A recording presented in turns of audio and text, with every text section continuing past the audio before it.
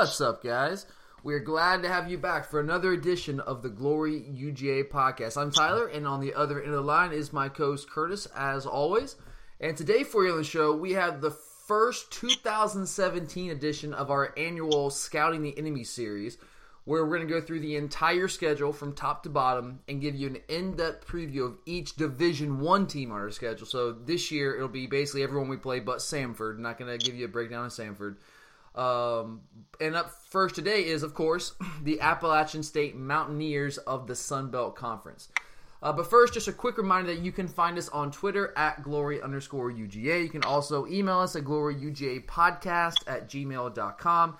Those lines of communication are always open to you guys, so if you feel so compelled, feel free to share your thoughts. The show can also be found on various podcasting platforms. We've got iTunes, SoundCloud, Stitcher, TuneIn, Dog Sports Radio always, of course. So check us out on any of those platforms if that might make the show a little easier and more seamless for you guys to get to and access. All right, Kurt. Appalachian State, longtime Division 1 AA powerhouse. The Mountaineers, they've now been part of the FBS as a member of the Sun Belt Conference, I think, since 2014. Does that sound right? I think it's 2014. A couple years, I think 3 seasons. And after winning 3 national titles, I think it was back-to-back national titles at the 1AA level. I think so. They have dominated the Sun Belt Conference, though, really since they've arrived. They have over the course of the 3 seasons they've been in the Sun Belt, they've got a combined record of 20-4 in the conference over that time span. And of course, we know they famously beat Michigan in the Big House back in 2007. And then they came frustratingly close to beating Tennessee in overtime to open the season on a Thursday night last year. And really, I mean, you watch that game, they outplayed Tennessee all night long, but they got conservative, didn't cash in on a few opportunities late, and ended up blowing it down the stretch in overtime. But while those 2 games stand out, those 2 games have really kind of been the anomalies for Appalachian State and have really not been representative of their efforts typically when matched up against Power 5 teams. If you look at it a little bit more closely, since 2013, Appalachian State has played 5 games against Power 5 opponents, and in those games, they have been outscored by a combined score of 203-53, which if you do the math, that comes out to an average of basically 40-10 in each of those matchups, with them coming on the losing end, obviously. So while those performances against Michigan and Tennessee kind of stand out in our minds, I mean, understandably so, they stand out because they are such a departure from the norm. That's clearly not representative of Appalachian State's norm against Power 5 teams, which is to get blown out by 4+ touchdowns. Now, saying all of that, which is all completely factual, those are facts. I want to put that out there. But saying all of that, I still don't like the fact that we scheduled this game. And I'll tell you guys why momentarily. But first, Kurt, I want to get your take on that. Is this a game, even though they haven't had much success outside of 2 isolated examples, they haven't had much success against Power 5 teams, is this a game that you're okay with us scheduling? Yeah, because at the same time, we're going to be, it's not a true Power 5, but at the same time, it's enough to challenge because we're going to be pretty young this year.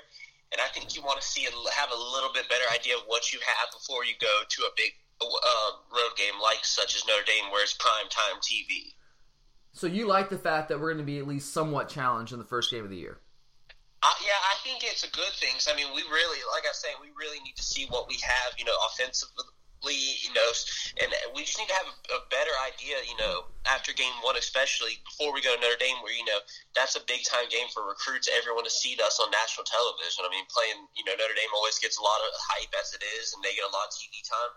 So that's a big game for us, and we don't want to go up there not really truly knowing what we have. Okay, fair. So if you're going to say that you like the fact that we're going to be at least somewhat challenged in the first week, and I'm kind of with that. I'm with that. It's better than playing a Power 5 team like, Alabama starting off with FSU. If we did that, we'd be stupid. But, I mean, I agree. App State's enough to challenge you really well. But so if you want to have a moderate level challenge in the first week, why schedule Appalachian State? What's the benefit there? Why not if you want to be kind of challenged, why not challenge a mid-level Power 5 team like an NC State?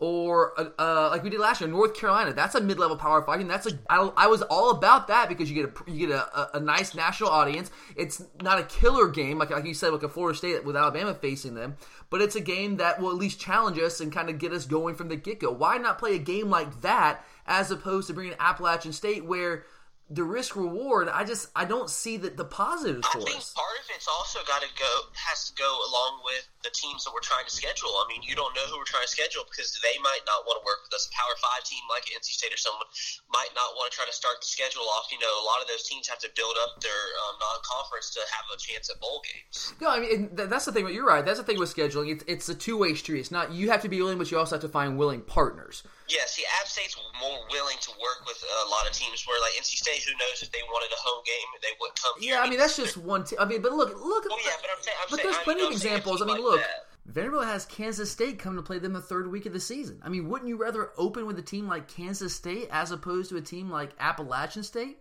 Think about it. If you beat Kansas State to open the season, the perception would be that is a good win, and it absolutely would help our strength of schedule and potentially getting into the college football playoff. Whereas being Appalachian State, that's not even going to register nationally because the perception is that we 100% should beat them. But I know. See, a different thing is, too, some of those teams like a Vanderbilt who has a history of not being one of the top of the SEC isn't favored to win the SEC many years. You got to think that teams aren't as willing to face a team like that, whereas they could play a team from the lesser of the SEC. They're still claiming to play the SEC, but they're not playing the top teams. Yeah, I think I have I really do. Shoes playing BYU to open this season. Texas BYU's a willing partner always. Yeah, but that's what I'm saying. You can find willing partners. I mean, you got South Carolina's playing NC State. I already used them as an example. Tennessee's playing Georgia Tech. They're out there to be found. I mean, if you go to the next week, you got Auburn and Clemson. That's a big time match. You got Arkansas's got TCU. You can find those games if you really want to. You can find them. They're out there. I guess for me, it just really comes to look for me, guys. I know some people say, "Why are you scared of Appalachian State?" No, it's not a matter of being scared of them. It's a matter of risk reward. To me, there's absolutely no upside to playing this game against Appalachian State because to me, the potential negative consequences of possibly losing this game, however remote the chances may be of us losing it, the potential negative consequences of us losing it far outweigh any benefit of beating them, any kind of challenge they might offer. I mean, to me, the possible risk simply is not worth the likely benefit. Does that make sense? Yeah. I mean, it's to me, it's just that kind of, it's an old cliche. It's a classic case of if you beat them, it doesn't really register with anyone, anywhere. It doesn't materially improve our national perception. It doesn't improve our odds of getting the college football playoff at all. But if you lose, the earth is going to stop spinning on its axis, and we're going to get sucked into a vortex of despair. So, I mean, I don't know. To me, if we're going to insist on playing non-Power 5 teams, why play anyone that even has a remote chance of beating you? If it really, I mean, because you want to have it be challenged. I like that idea too. I've been on record saying I don't want us playing any baby seals. I want us to play all Power 5 teams. But I realize we're not going to do that, and we probably shouldn't do that unless everyone else around us does that. But if it's about, for some people though, it's about, hey, you know what? We need some easy wins on the schedule. But if it's really about getting an easy win, like why not schedule a team that rather than just being an easy win, is essentially a sure thing? Because while we are absolutely significantly more talented than Appalachian State across the board, and we absolutely should win this football game comfortably, I wouldn't say it's a sure thing. Like you said, you think that they're going to challenge us, and I agree. It's not a sure thing. Jacksonville State, a team like that, or Charleston Southern, those are sure things. Appalachian State is not a sure thing. I mean, look at what happened with Georgia Southern a few years back. Were we better than Georgia Southern? Yeah. Were we more talented? Absolutely. Should we have won comfortably? Yep. Did we? No. Was it a sure thing? No. So to me, if you're gonna go that route for watered down competition, go for the gold and go all the way. I don't know. I'll get off my soapbox there. I don't like the fact that we scored. I just don't see the benefit of it. Anyway, now let's move into actually breaking down what this Appalachian State team will be bringing to Athens come September 2nd, starting with the offense that, by my count, returns 8 starters from a year ago. I'm going to go through a couple of numbers here real quick, Kurt, and I'm going to bring you back in and have you tell me what you see on this offense and who we should be looking out for. But a couple quick numbers to give you guys some context what this Appalachian State offense is about. This is an offense that was middle of the pack nationally last year, averaging 430 yards a game, which as a number, though, if you look at it a little more closely, while they did average on the year 430 yards a game, that number dropped to 275 yards a game against the two Power 5 teams they played, which were Tennessee and Miami. One of those, Miami, being at home. They are very much a run-heavy offense. They average 44 rush attempts a game to only 25 pass attempts. In this day and age, that's pretty striking. Similarly, they were 10th nationally in rushing offense last season at 250 yards a game, but they were a paltry 105th nationally with only 179 yards a game through the air and only 7 yards per attempt. As a whole, they put up just a shade under 30 points a game. But again, the trend continues as against Power 5 teams, that number dropped to 11.5 points a game. So significantly, it makes sense. Obviously, playing Power 5 teams, that's a jump up in the level of competition, and lo and behold, they didn't fare as well. They were terrible on third down offensively. They only converted 34% of those third down opportunities, good for 112th nationally. They are a decently explosive offense, ranking 40th nationally in plays of 20 or more yards. But here's something that's kind of strange in our modern day of football. They actually had more rushing plays of 20-plus yards than they did passing plays. So again, this is an offense that definitely does most of their damage on the ground. Up front, they were 16th nationally in sacks allowed last year at 1.2 sacks a game. But if you think about it, that's largely due to the fact that they just don't throw it all that often. They were 74th nationally in tackles for loss allowed, right in the middle of the pack there. So, Kurt, there are some raw numbers for this offense, but based on what you've seen from them and what you know about this team coming into the 2017 season, who are the players that we should be concerned with on this Appalachian State offense? Where are their strengths? Just two players really in particular, the quarterback, Taylor Lamb, and the running back, Jalen Moore. Yep, those are the top two I've got listed here as well. I mean, their offense runs through both those guys. I don't think it's a stretch to say that. And Lamb, like when you watch his game, I don't want to say who he reminds you, but what does he bring to the table? He's a decently mobile guy, and he's an average passer. Yeah, that's a succinct but really good way to put it. He's a good quarterback. I mean, he's a Georgia guy. I think his dad or grandfather, one of the two, is the head coach at Mercer. I believe that is the case. But he's got a decent size, 6'2", about 200 pounds. Last season, he completed 60% of his passes for 2,281 yards, right at 7 yards an attempt, 15 touchdowns to 8 picks. So decent-ish numbers. They also don't throw the ball all that much. You mentioned he's decently mobile, which I think is a good way to put it. He rushed for 505 yards last season, 5.7 yards per carry, 9 touchdowns on the ground. But listen to this. If you dig that a little deeper, while he did have 505 yards rushing, the vast majority of those yards came in 4 games. Against Georgia Southern, he had 94 yards rushing.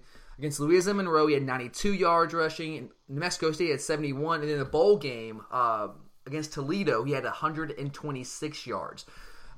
It's really, in fact, it's a really weird game log for Lamb. The first 10 games, get this is weird.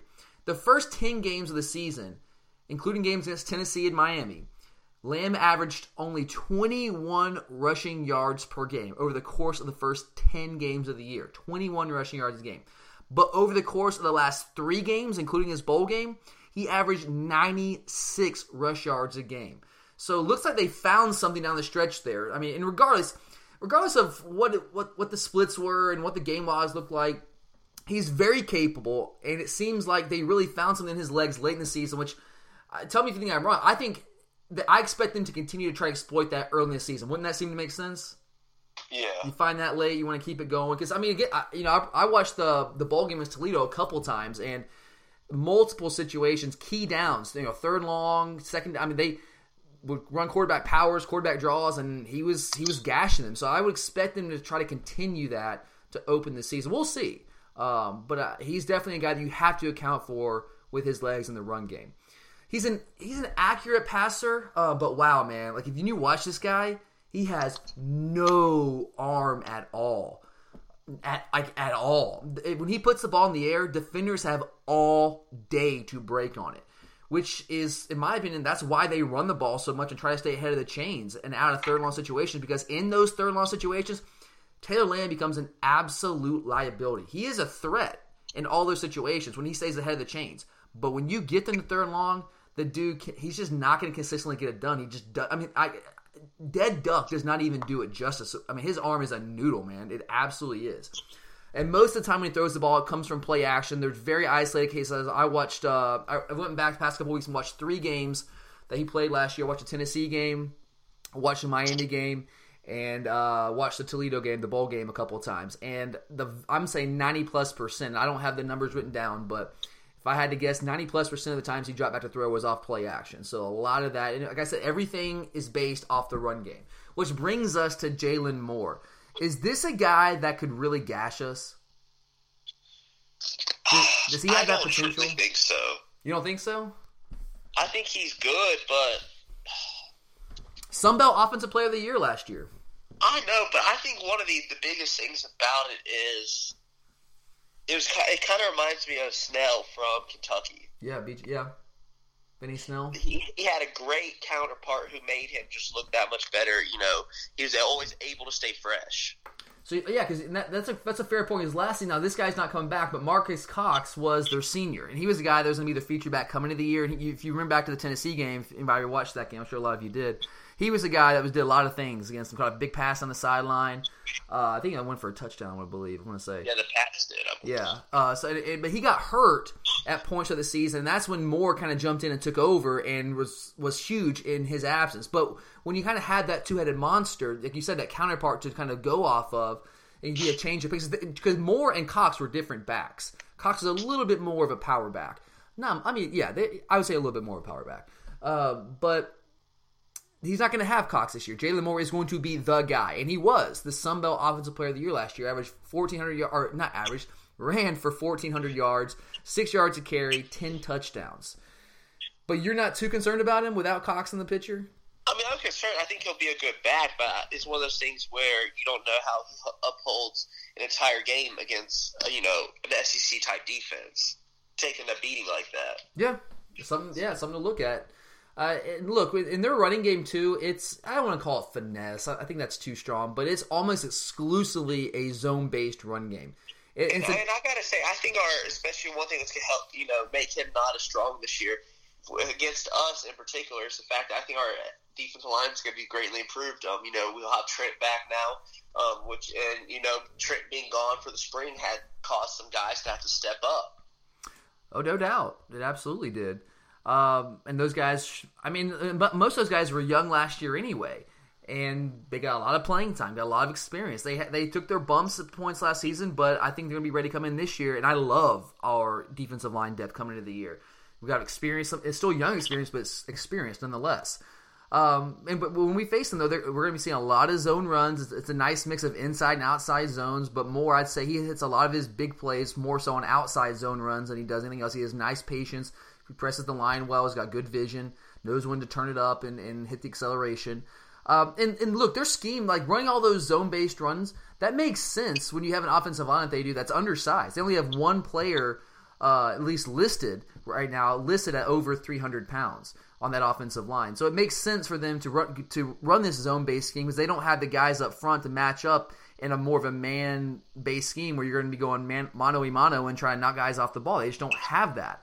I'm with you. I think he's a good back. He really is, and he's dangerous. If he finds a seam and we give him seams, he can take one to the house. But he's not a guy that I would necessarily say is going to keep me up all night throughout the summer, worried about what he's going to do to us and how we're going to defend him.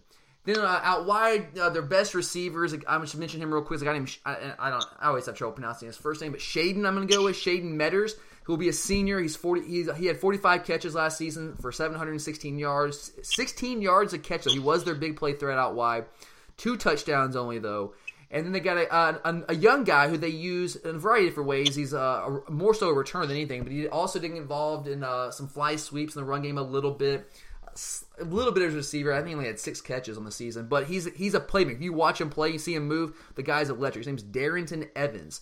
So keep your eye on him returning kicks. He returned a kick for a touchdown in the bowl game against Toledo. He's a guy that we definitely need to account for as well. All right, Chris, so you kind of dug in this a second ago talking about our defensive line, but that's a little overview of what they're going to be bringing to the table offensively. how do you think we match up with Appalachian State defensively? Is this an offense that's going to give us issues, or do they more so play into our strengths?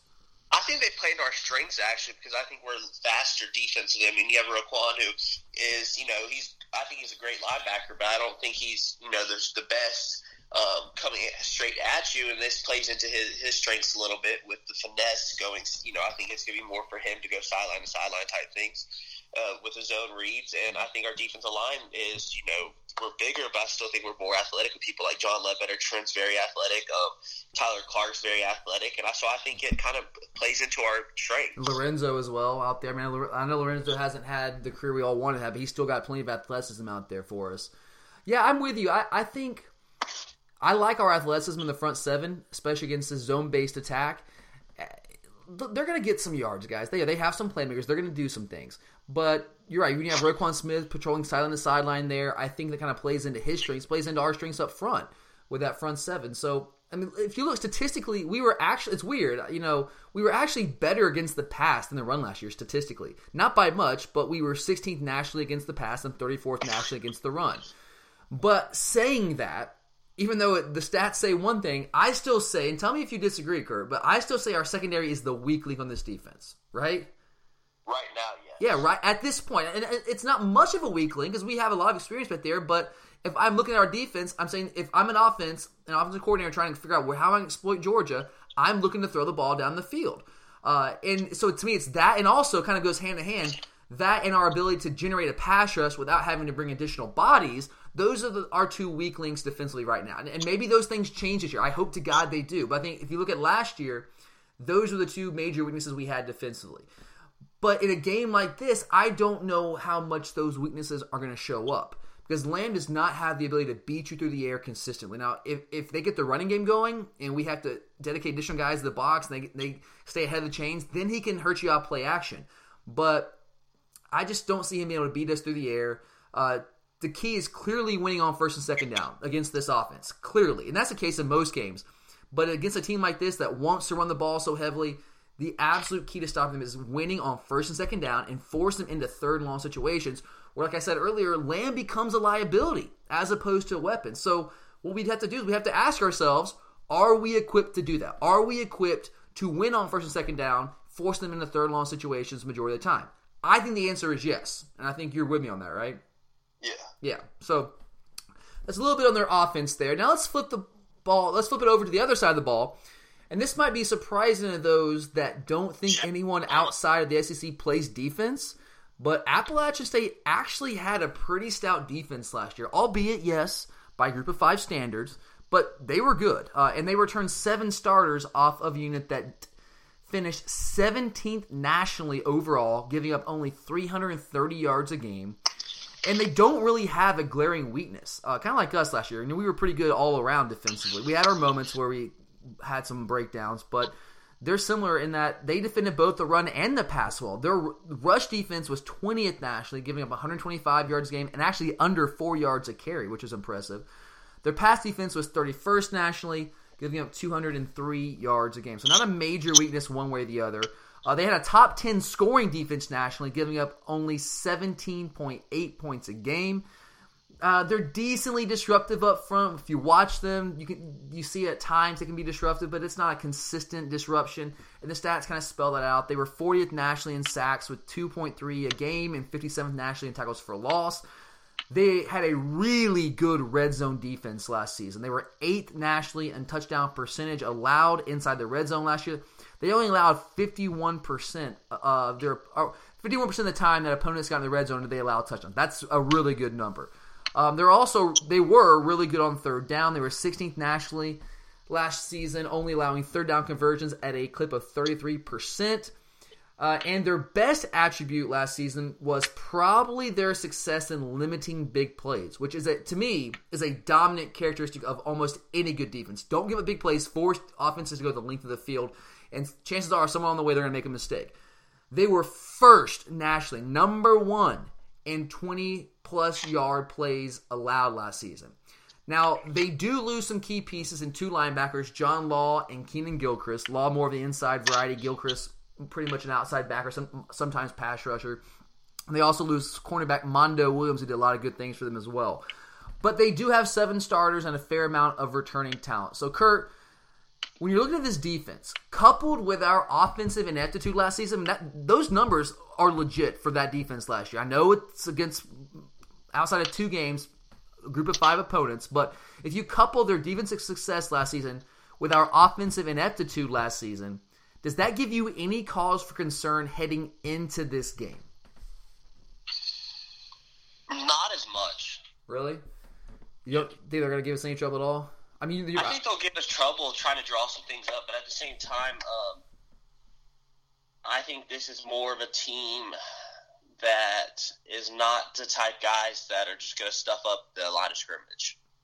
Yeah, I mean, Miami, look, they did a really good job against Tennessee to open the season, but Miami had their way with them. I mean, let's just put it out there. They absolutely had their way with them. Really struggled in ACC play, tore them apart. Yeah, and that's true. Why do you think they had so much success against Tennessee? I mean, Tennessee had barely over 300 yards total offense. Think Tennessee just didn't show up. I mean, if you watch the game, they played terrible. They did.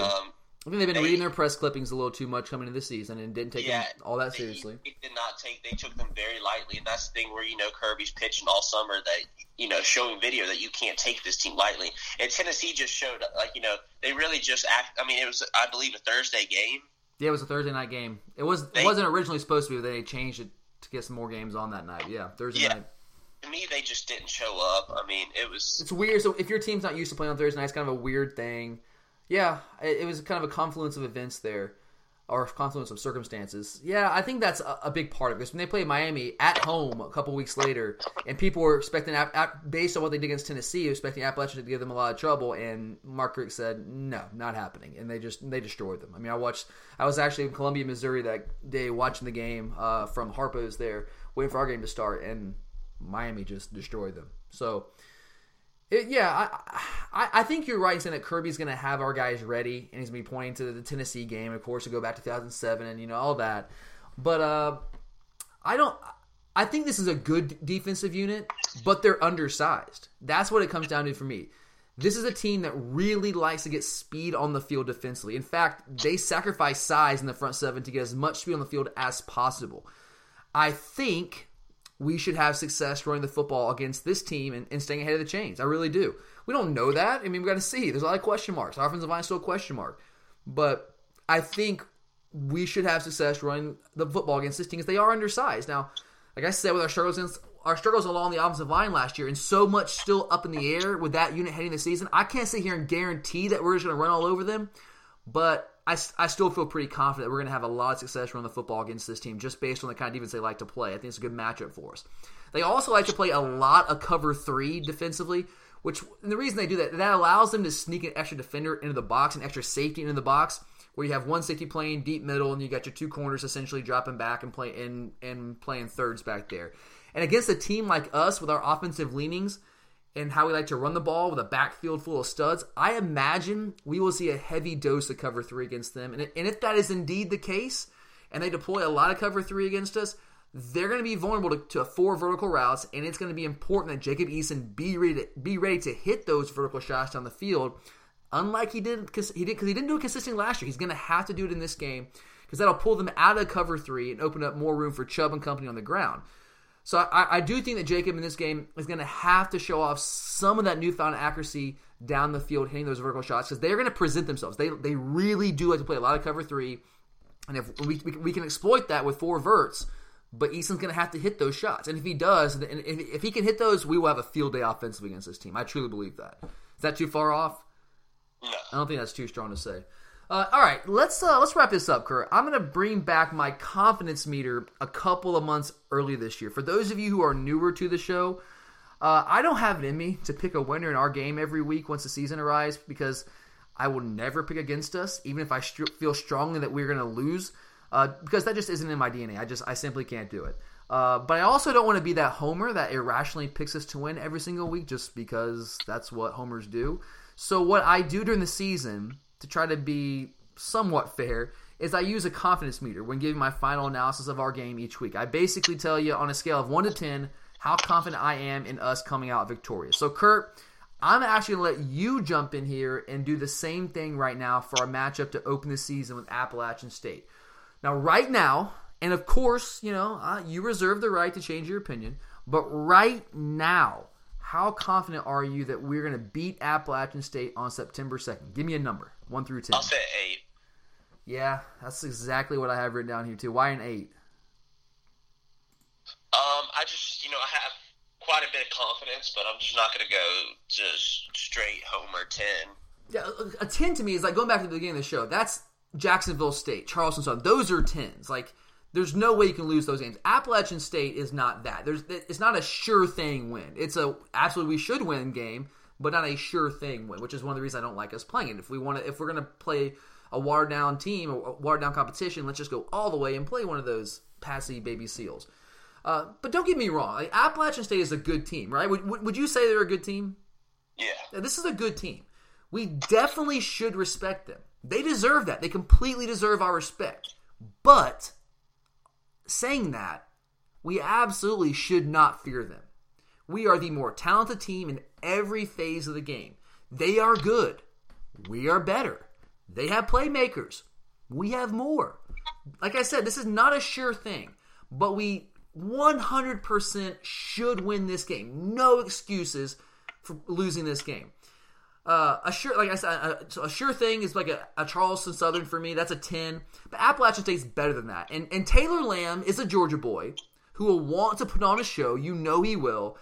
And also you got to factor in this is a proud program who is used to winning. Now I know it's not at the Power 5 level, but they are used to winning. Even though they've come up to the Group of 5 level, D1, FBS level, they've won. They're 20-4 over the first 3 seasons in the Sun Belt. So they've been there before.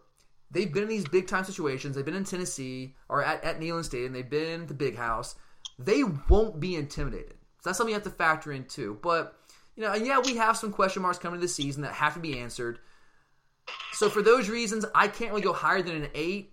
But an 8 is still a high level of confidence. Not cockiness, but confidence. And that's how I feel going into this game. I've watched these guys a lot over the past couple weeks. And they are a good team. Like I said, they are a good team. We should respect them. They absolutely can beat us if we come out flat like we did a couple years ago against Georgia Southern.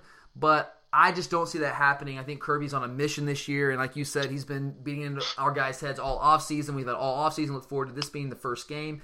So I think that we should be able to handle this team fairly easily if we play our game. If we don't just completely wet the bed. So I'm going 8, you're going 8. Sounds about right for me. All right, guys, I hope you appreciate, or hope you enjoyed, not appreciate, hope you enjoyed. We appreciate you listening. Hope you enjoyed the show here today, breaking down some Appalachian. I love doing this stuff, guys. This is what I love, is just actually talking about matchups, talking about games. And we only get to do that, 13 times a year? Maybe 14 if you go to the title game.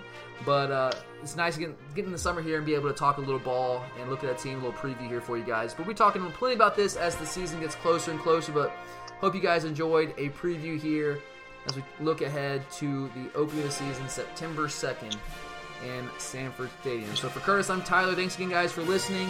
Check back with us next week. As always, guys, go Dogs.